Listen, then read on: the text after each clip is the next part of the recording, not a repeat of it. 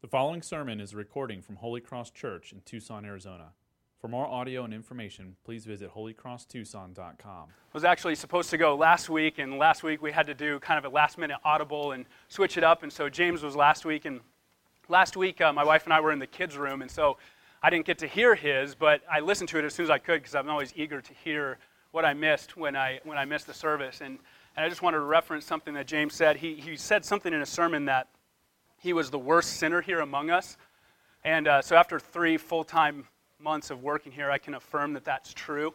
He is, and I'm just saying that because his friends are here. But no, I'm joking. He actually preached on the New Testament version, a passage that I had preached on when he was gone getting married on May 5th. It was the greatest commandment. I preached on the Old Testament time where that was first spoken, and then he preached on it in the New Testament. And I'm so glad that he did. So if you heard mine on May 5th and didn't hear his, go to our podcast and listen to his, because he preached it 10 times better. And so I just want to say that, and also just say that as a way of saying, I'm so grateful for James. I really appreciate him. He's really wise. I respect his spiritual insight and wisdom as he goes to God's word. And I think it's just such an act of God's kindness that we have him here blessing us as he leads us through worship and preaches. And so I was really blessed by his sermon and by just the day-to-day partnership we have working in ministry together. So I really appreciate James. I think it's important to not platform him as our worship leader all the time, but also give credit where credit's due. So I appreciate you, James.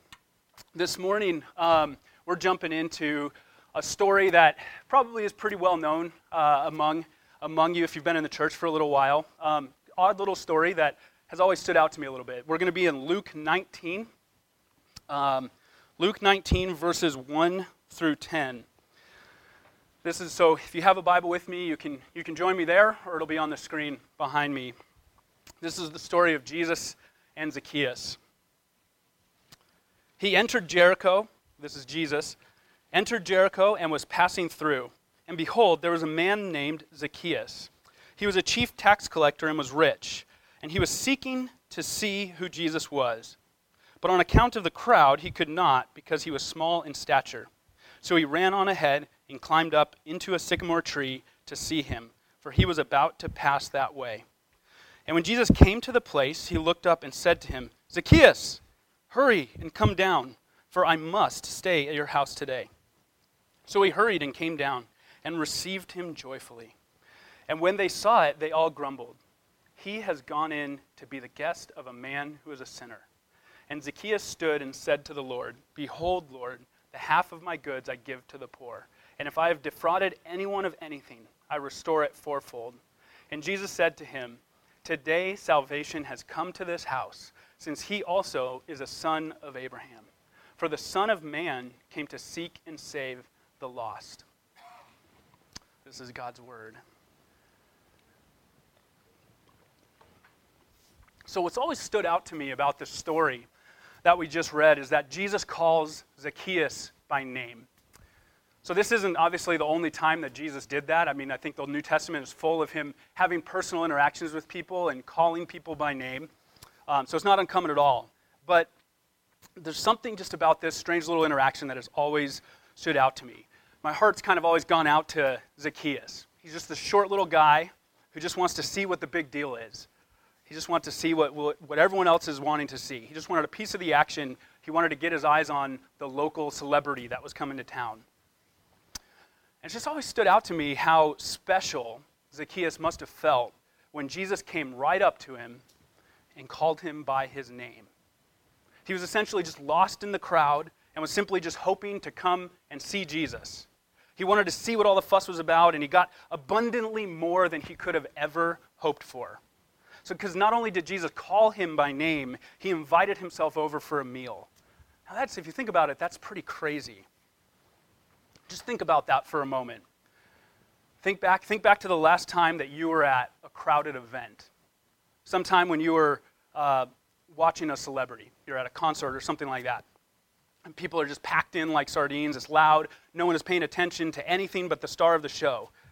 And imagine that star, the center of attention, pausing what he's doing, signaling you out singling you out and coming right for you. Everyone around you is just getting antsier and antsier because they want a piece of the action too. And the celebrity, he gets to you and he calls you by name. Can you imagine that?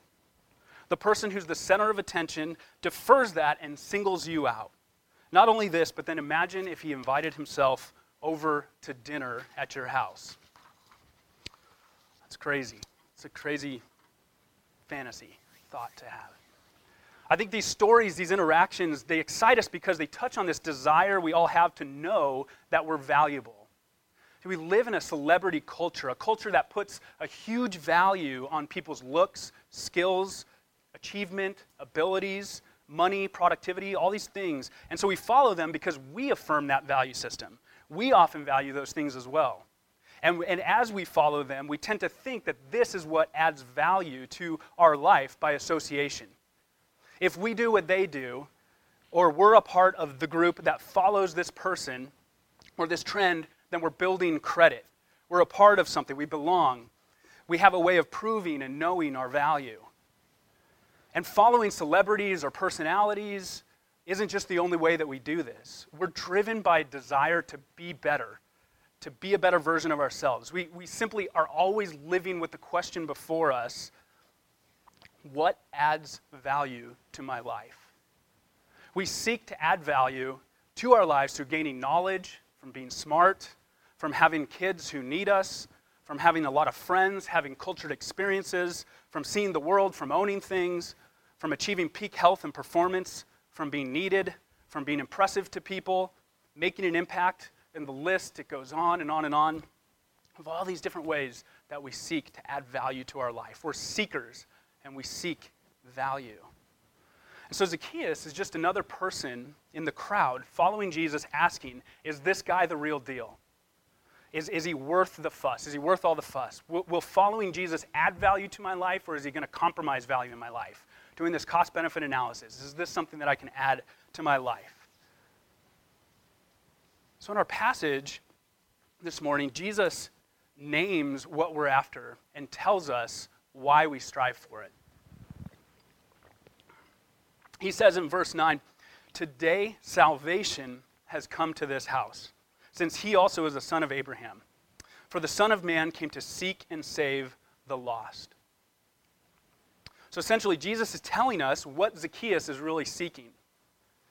He's giving us the backstory to why Zacchaeus went to the length of climbing a tree to see him. He's saying, you may have thought that you were just curious, but the truth is that behind your seeking and your curiosity is a lostness that drives you to seek for answers. And what you need and what you long for most has come to you. It's come to you. Your search is over. You were lost, seeking value and acceptance on your own, and you've been found. Zacchaeus is an object lesson here on how our search for salvation can only ultimately end in being found by Jesus. That Jesus alone brings the end to our search for value and meaning. Jesus is our hope of salvation, our hope for salvation. So if you've been in the church for a long time, you probably looked back to a time in your life when you got saved. Back to a time when you got saved. Essentially, looking at salvation as a religious term for what already happened to you at one point in your life. Now that you already know salvation, you look at it as something that's for others, specifically those that aren't Christians. So it's absolutely true, just like we see here with Zacchaeus, that there is a real point in our life when we realize that the rescue we need from our lostness is offered only in Jesus, and it changes our entire life. But it doesn't mean that we perfectly enjoy the rest and joy that comes from our salvation. Because it happened once before, it doesn't mean that that's what that it's locked into that time in the past. Considering where we're looking to for our salvation is still relevant to us in everyday life. So think about for a second how you'd answer these questions. I'd finally feel peace if. No hands? No, I'm just kidding. I'd really feel a lot happier with myself if. I feel like a valuable person when. I'm most content when. If I could just blank, then I'd be happy. So these are diagnostic questions here that show us how we functionally define salvation, what salvation is for us, what it is that rescues us from where we are to where we want to be. So I'm just going to give you a few examples just to kind of go along that line, a few examples of how this applies to me, some things that I struggle with here. So even as I'm preparing the sermon and writing it and thinking through it and getting ready for it, I have to constantly be reminding myself that my joy and my sense of worth and value is not found in how well I deliver this sermon, how successful it is, or how well it's delivered. It's like I begin to think that what I really need to make me happy is people's approval, that's my salvation. That's what I rest in. So another example is that something I'm interested in a lot is health and nutrition science and physical performance, exercise, physiology, things like that. And obviously these are good things. They're not bad in and of themselves. But I have to watch myself sometimes because I'll get absorbed in it and I'll begin to obsess over certain things, and I want to control things that I can control to make myself healthy and be at my best. And so I'll begin to act like my fulfillment in life and value as a person is tied up and determined by how well I can accomplish this so I can be at my best and accomplish the most. So it's easy to get lost in these. Can you relate in your life to any examples like this, where we look to other things for our value? So the question here this morning that we're answering, what we're looking at when we go to the text, is not only are you saved or are you not saved? The question is, what are you looking to for your salvation? It applies to us whether you've been in the church for a long time or whether this is your first time ever hearing about it. What do we look for? What do we look to for our salvation? Is it what Jesus offered? Is it something that we can achieve, or is it something that we can achieve through knowledge, method, experience? We need to be constantly reminded of the salvation that Jesus brings, and this encounter that Jesus has with Zacchaeus gives us a perfect picture of what that looks like. And that's what we want to look at this morning, is this example of the salvation that Jesus brings, so that we can be reminded of it and look to it and rest in it. So the first thing that we see in this interaction with Zacchaeus is that the salvation that Jesus brings is personal. It's personal. I remember my first youth group event as a child, as a kid. I was in 6th grade, and I'd been to a couple of our youth groups. I just barely got started, got introduced, and I was there long enough to see that there was an event coming up. It was a concert at another church of like a Christian artist that the group was going to watch and see. And so I wanted to go, and so my mom, got me signed up for it. And I remember her dropping me off or walking me to the front, and I'm walking in, and I walk into this crowded foyer, and there's people squirming around, and I'm just looking for someone I know, someone that I can associate with. Crowds moving around, and so just then I look, and John Ashley, the youth director at the time, I knew who he was because he was in charge. And he came up to me and he stuck out his hand and he said, "Hi, Peter." He shook my hand and he said, "I'm glad you're here." And I'll never forget that gesture. I did not expect at this time for him to know my name. It feels good when people know our name. It feels good to know that we're special and we're uniquely valuable, that we're cared for, that people care about us as a person. And that's how Zacchaeus felt. He was called by name.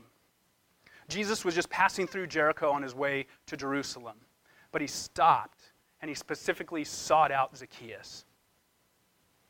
Jesus was on his way to Jerusalem, the place where not long after this encounter, he was going to be crucified. Jesus was going to the cross for people. He was going to the cross. When he was going to the cross to be crucified, he was going for people. He wasn't going to the cross as an example, and it wasn't merely an historical event. It was his purpose. You've heard it here before, but he came to take names to the cross. He came to take names to the cross. Our passage today ends saying, "For the Son of Man came to seek and save the lost." We're lost, and we need rescue because of sin. Our sin renders us completely helpless to save ourselves from the wrath of a holy God. Yet Jesus comes to seek and save the lost by name. He's not just offering a general option among many to consider among all the other ones out there. He came for people. He came to live the perfect life that I, Peter, could never live for me. He lived it for me. And then received the punishment that I deserved for my sin, my personal sin, so that I, Peter, could be his forever. It's deeply and mutually personal. He had a plan from before time to take real people's sins to the cross and to call them by name to new life by faith in him. Jesus called Zacchaeus by name, and right then, salvation became personal. Zacchaeus at this moment knew to put his faith and hope in the one who called him out by name. So here's the world's view of personal salvation, is that it's a personal decision. So when the world has these different options for how we save ourselves, how we accomplish ultimate value, they say it's a personal decision. Everyone find the answer for themselves. Find what works, here's the way, but it's up to you. Every other religion and philosophy out there says it's up to you in your person. So the world's view of salvation is it's a personal decision. Jesus' version of personal salvation is, you're mine. You're mine. I'm taking you with me.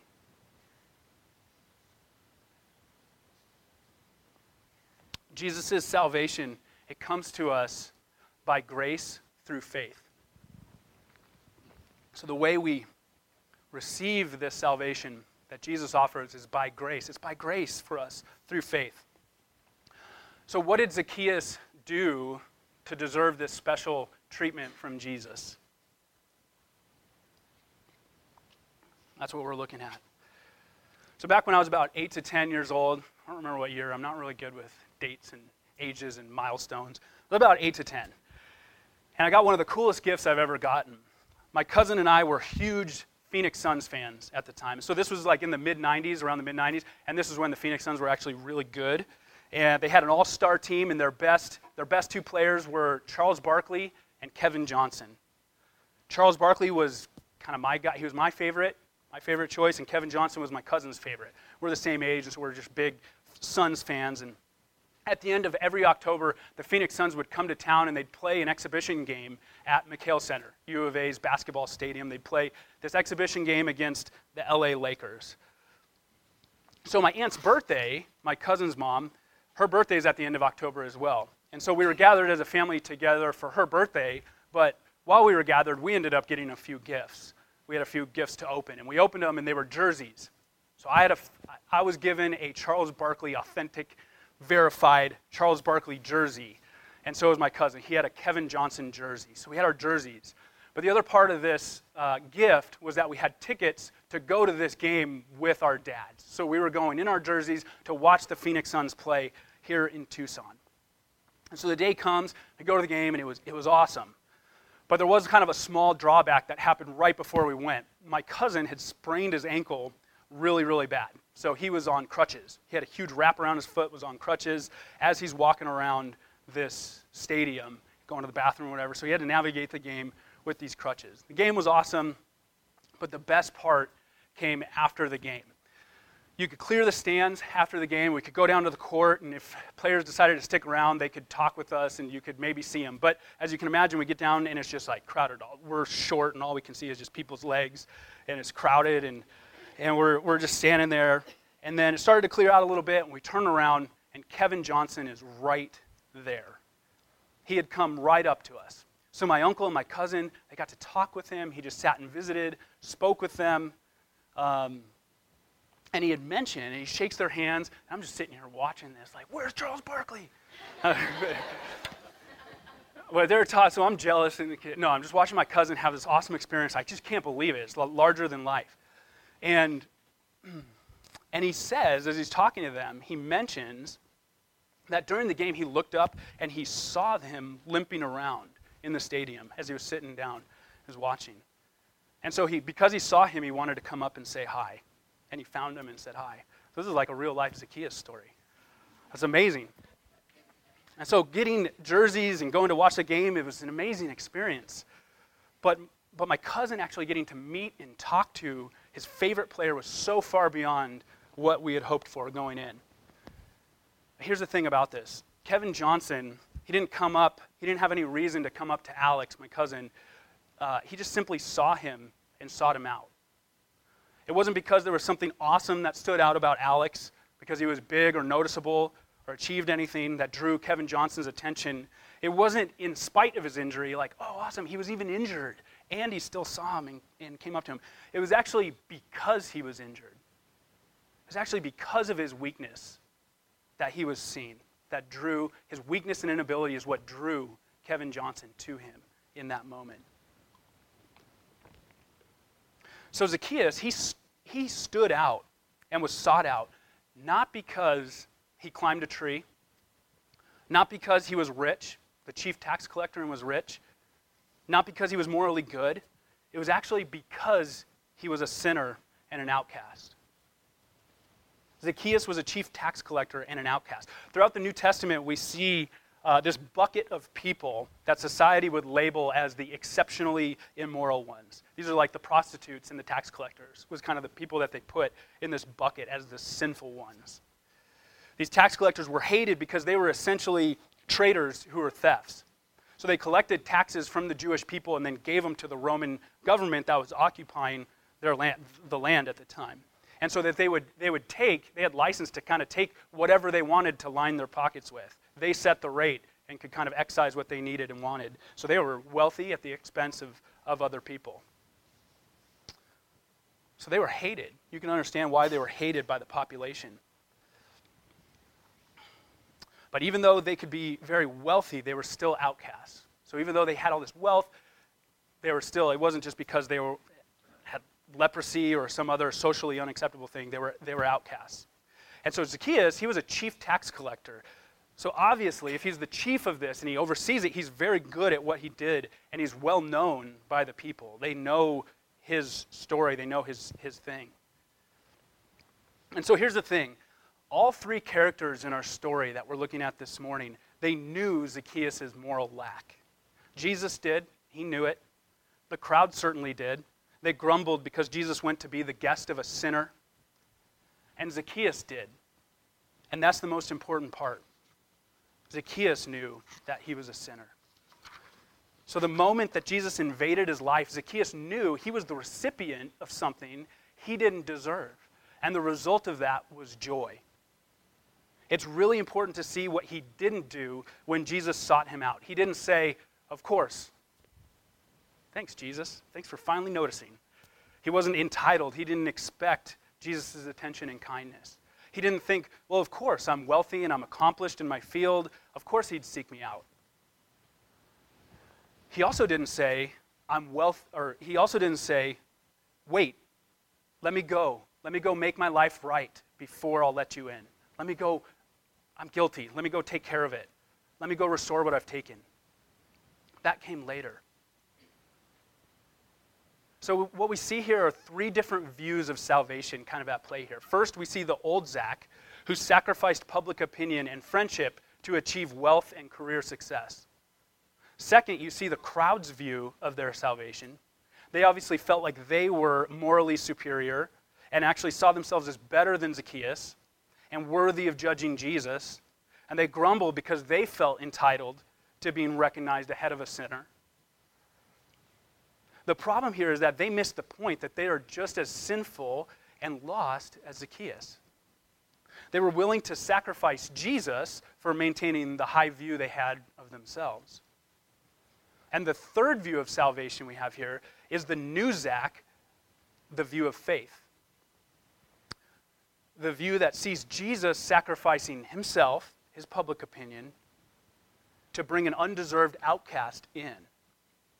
Jesus wasn't after public opinion. He knew the crowd would judge him for eating with a sinner, and that was what he came for.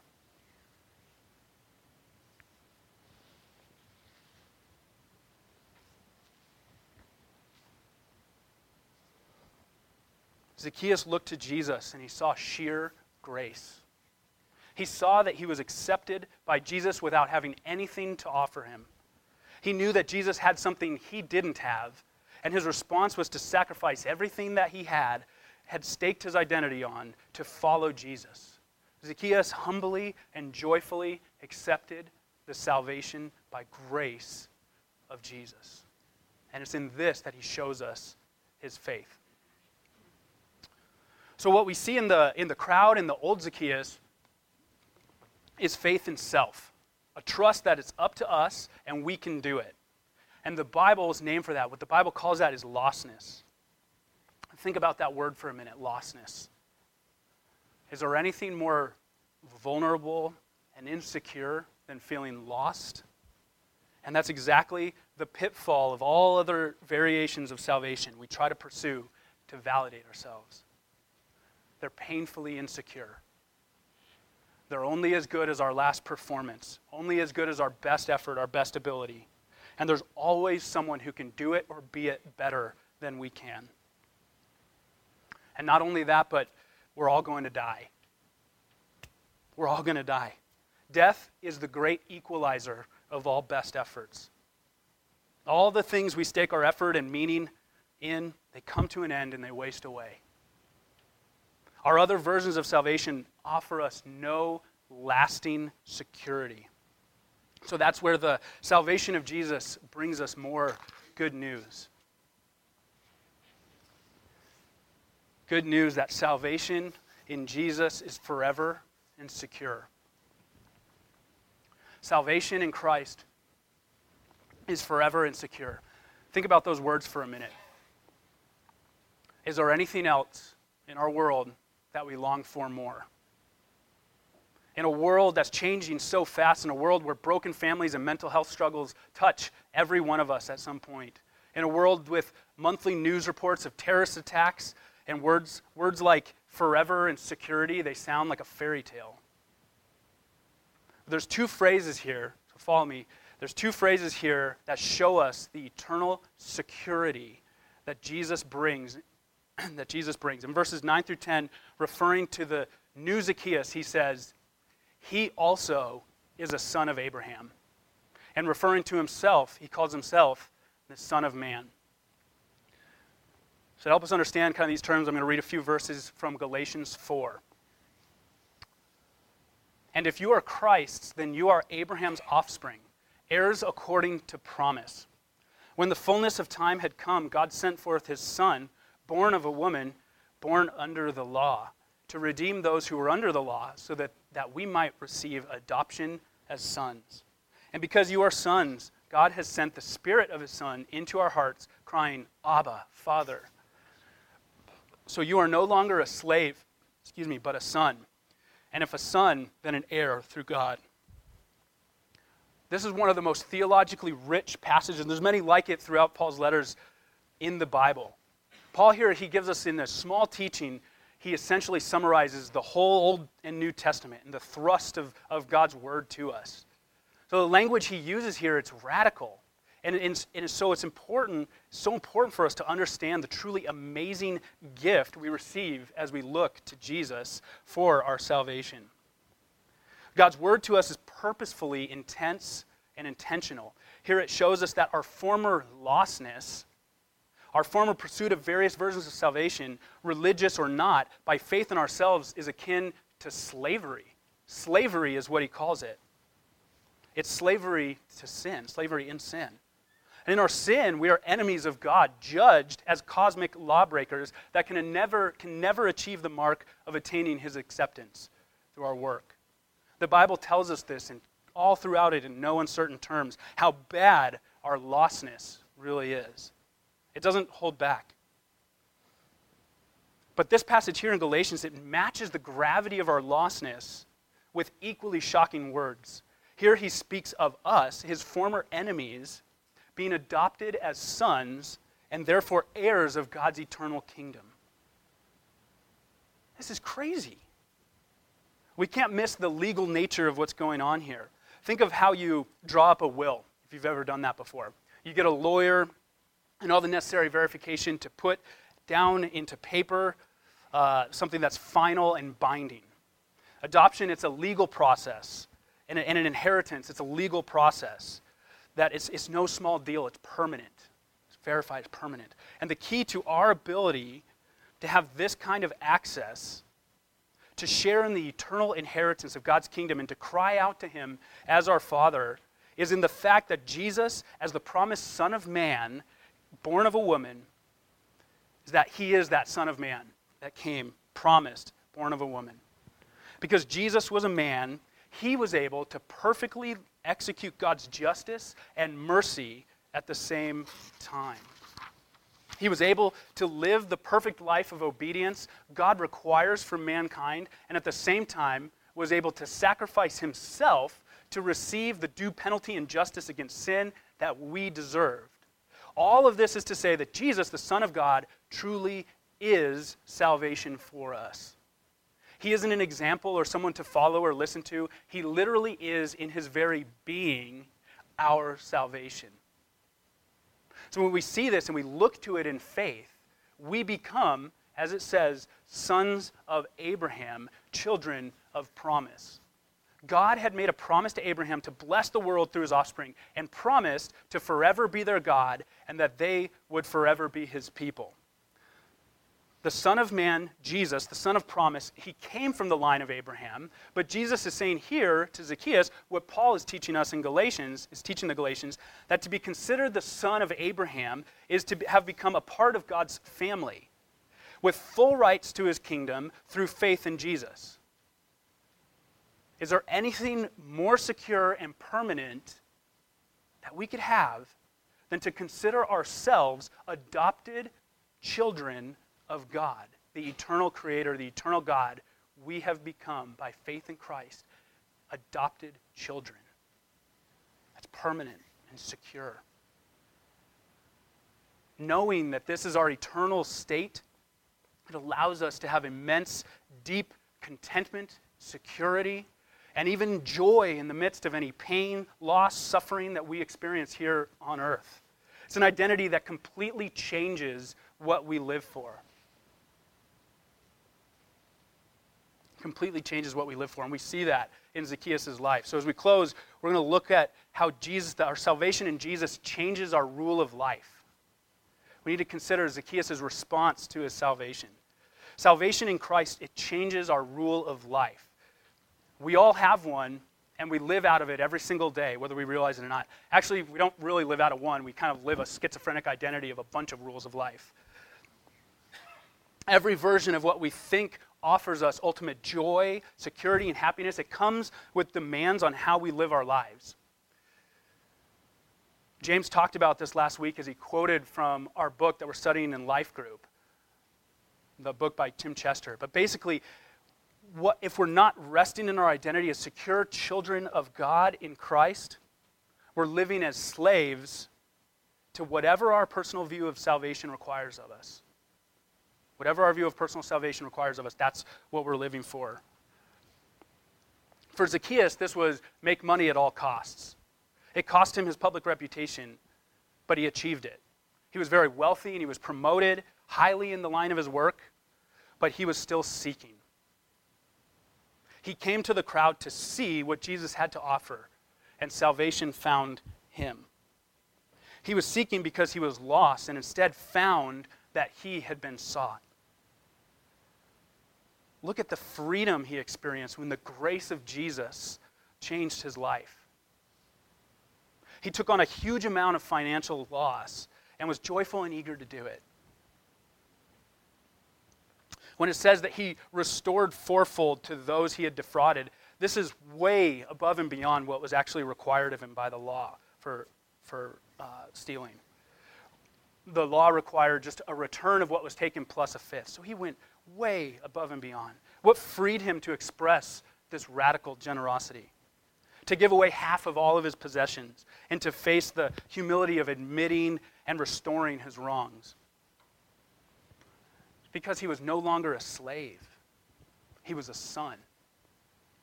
His personal economy had just got wrecked. Jesus had become so much more valuable to him than anything the world could have offered him, could have to offer him.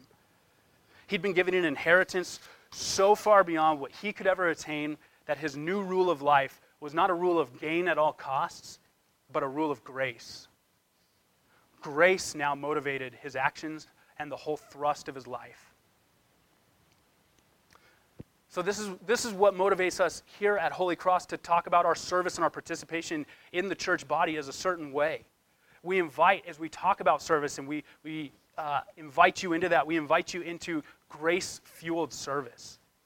We don't want to stake our identity on how valuable or productive we are through our service. It's not just something we should do. We don't talk about kids ministry by saying if you have kids, you should do your part and be with the kids. We don't want to talk about doing our fair share. Instead, we want to serve out of unfairness, the unfairness of grace that we've received. We invite you to look to the grace of Jesus. As you come and you enter the community here at Holy Cross, look with us at the grace of Jesus. And let what he's done for you propel you outward into a life of overflowing service and commitment to others. You don't have to prove yourself to us or to God through your service. We don't want you to think that you earn your acceptance at church through what you do. We simply want you to come broken just as we all are and see our daily need to be reminded of the grace of Jesus, the grace that Jesus gives us, and let that shape what rules your life. Salvation has come. Jesus has come. He didn't come to add value. He didn't come to enable us to be better. He didn't show us a way only. He's not someone we should stalk from afar. He's our Savior, our only true salvation, our only source of a redeemed and enduring value that can never be taken or questioned. Will you rest in him with me today? Let's look to him every day in all we do through faith.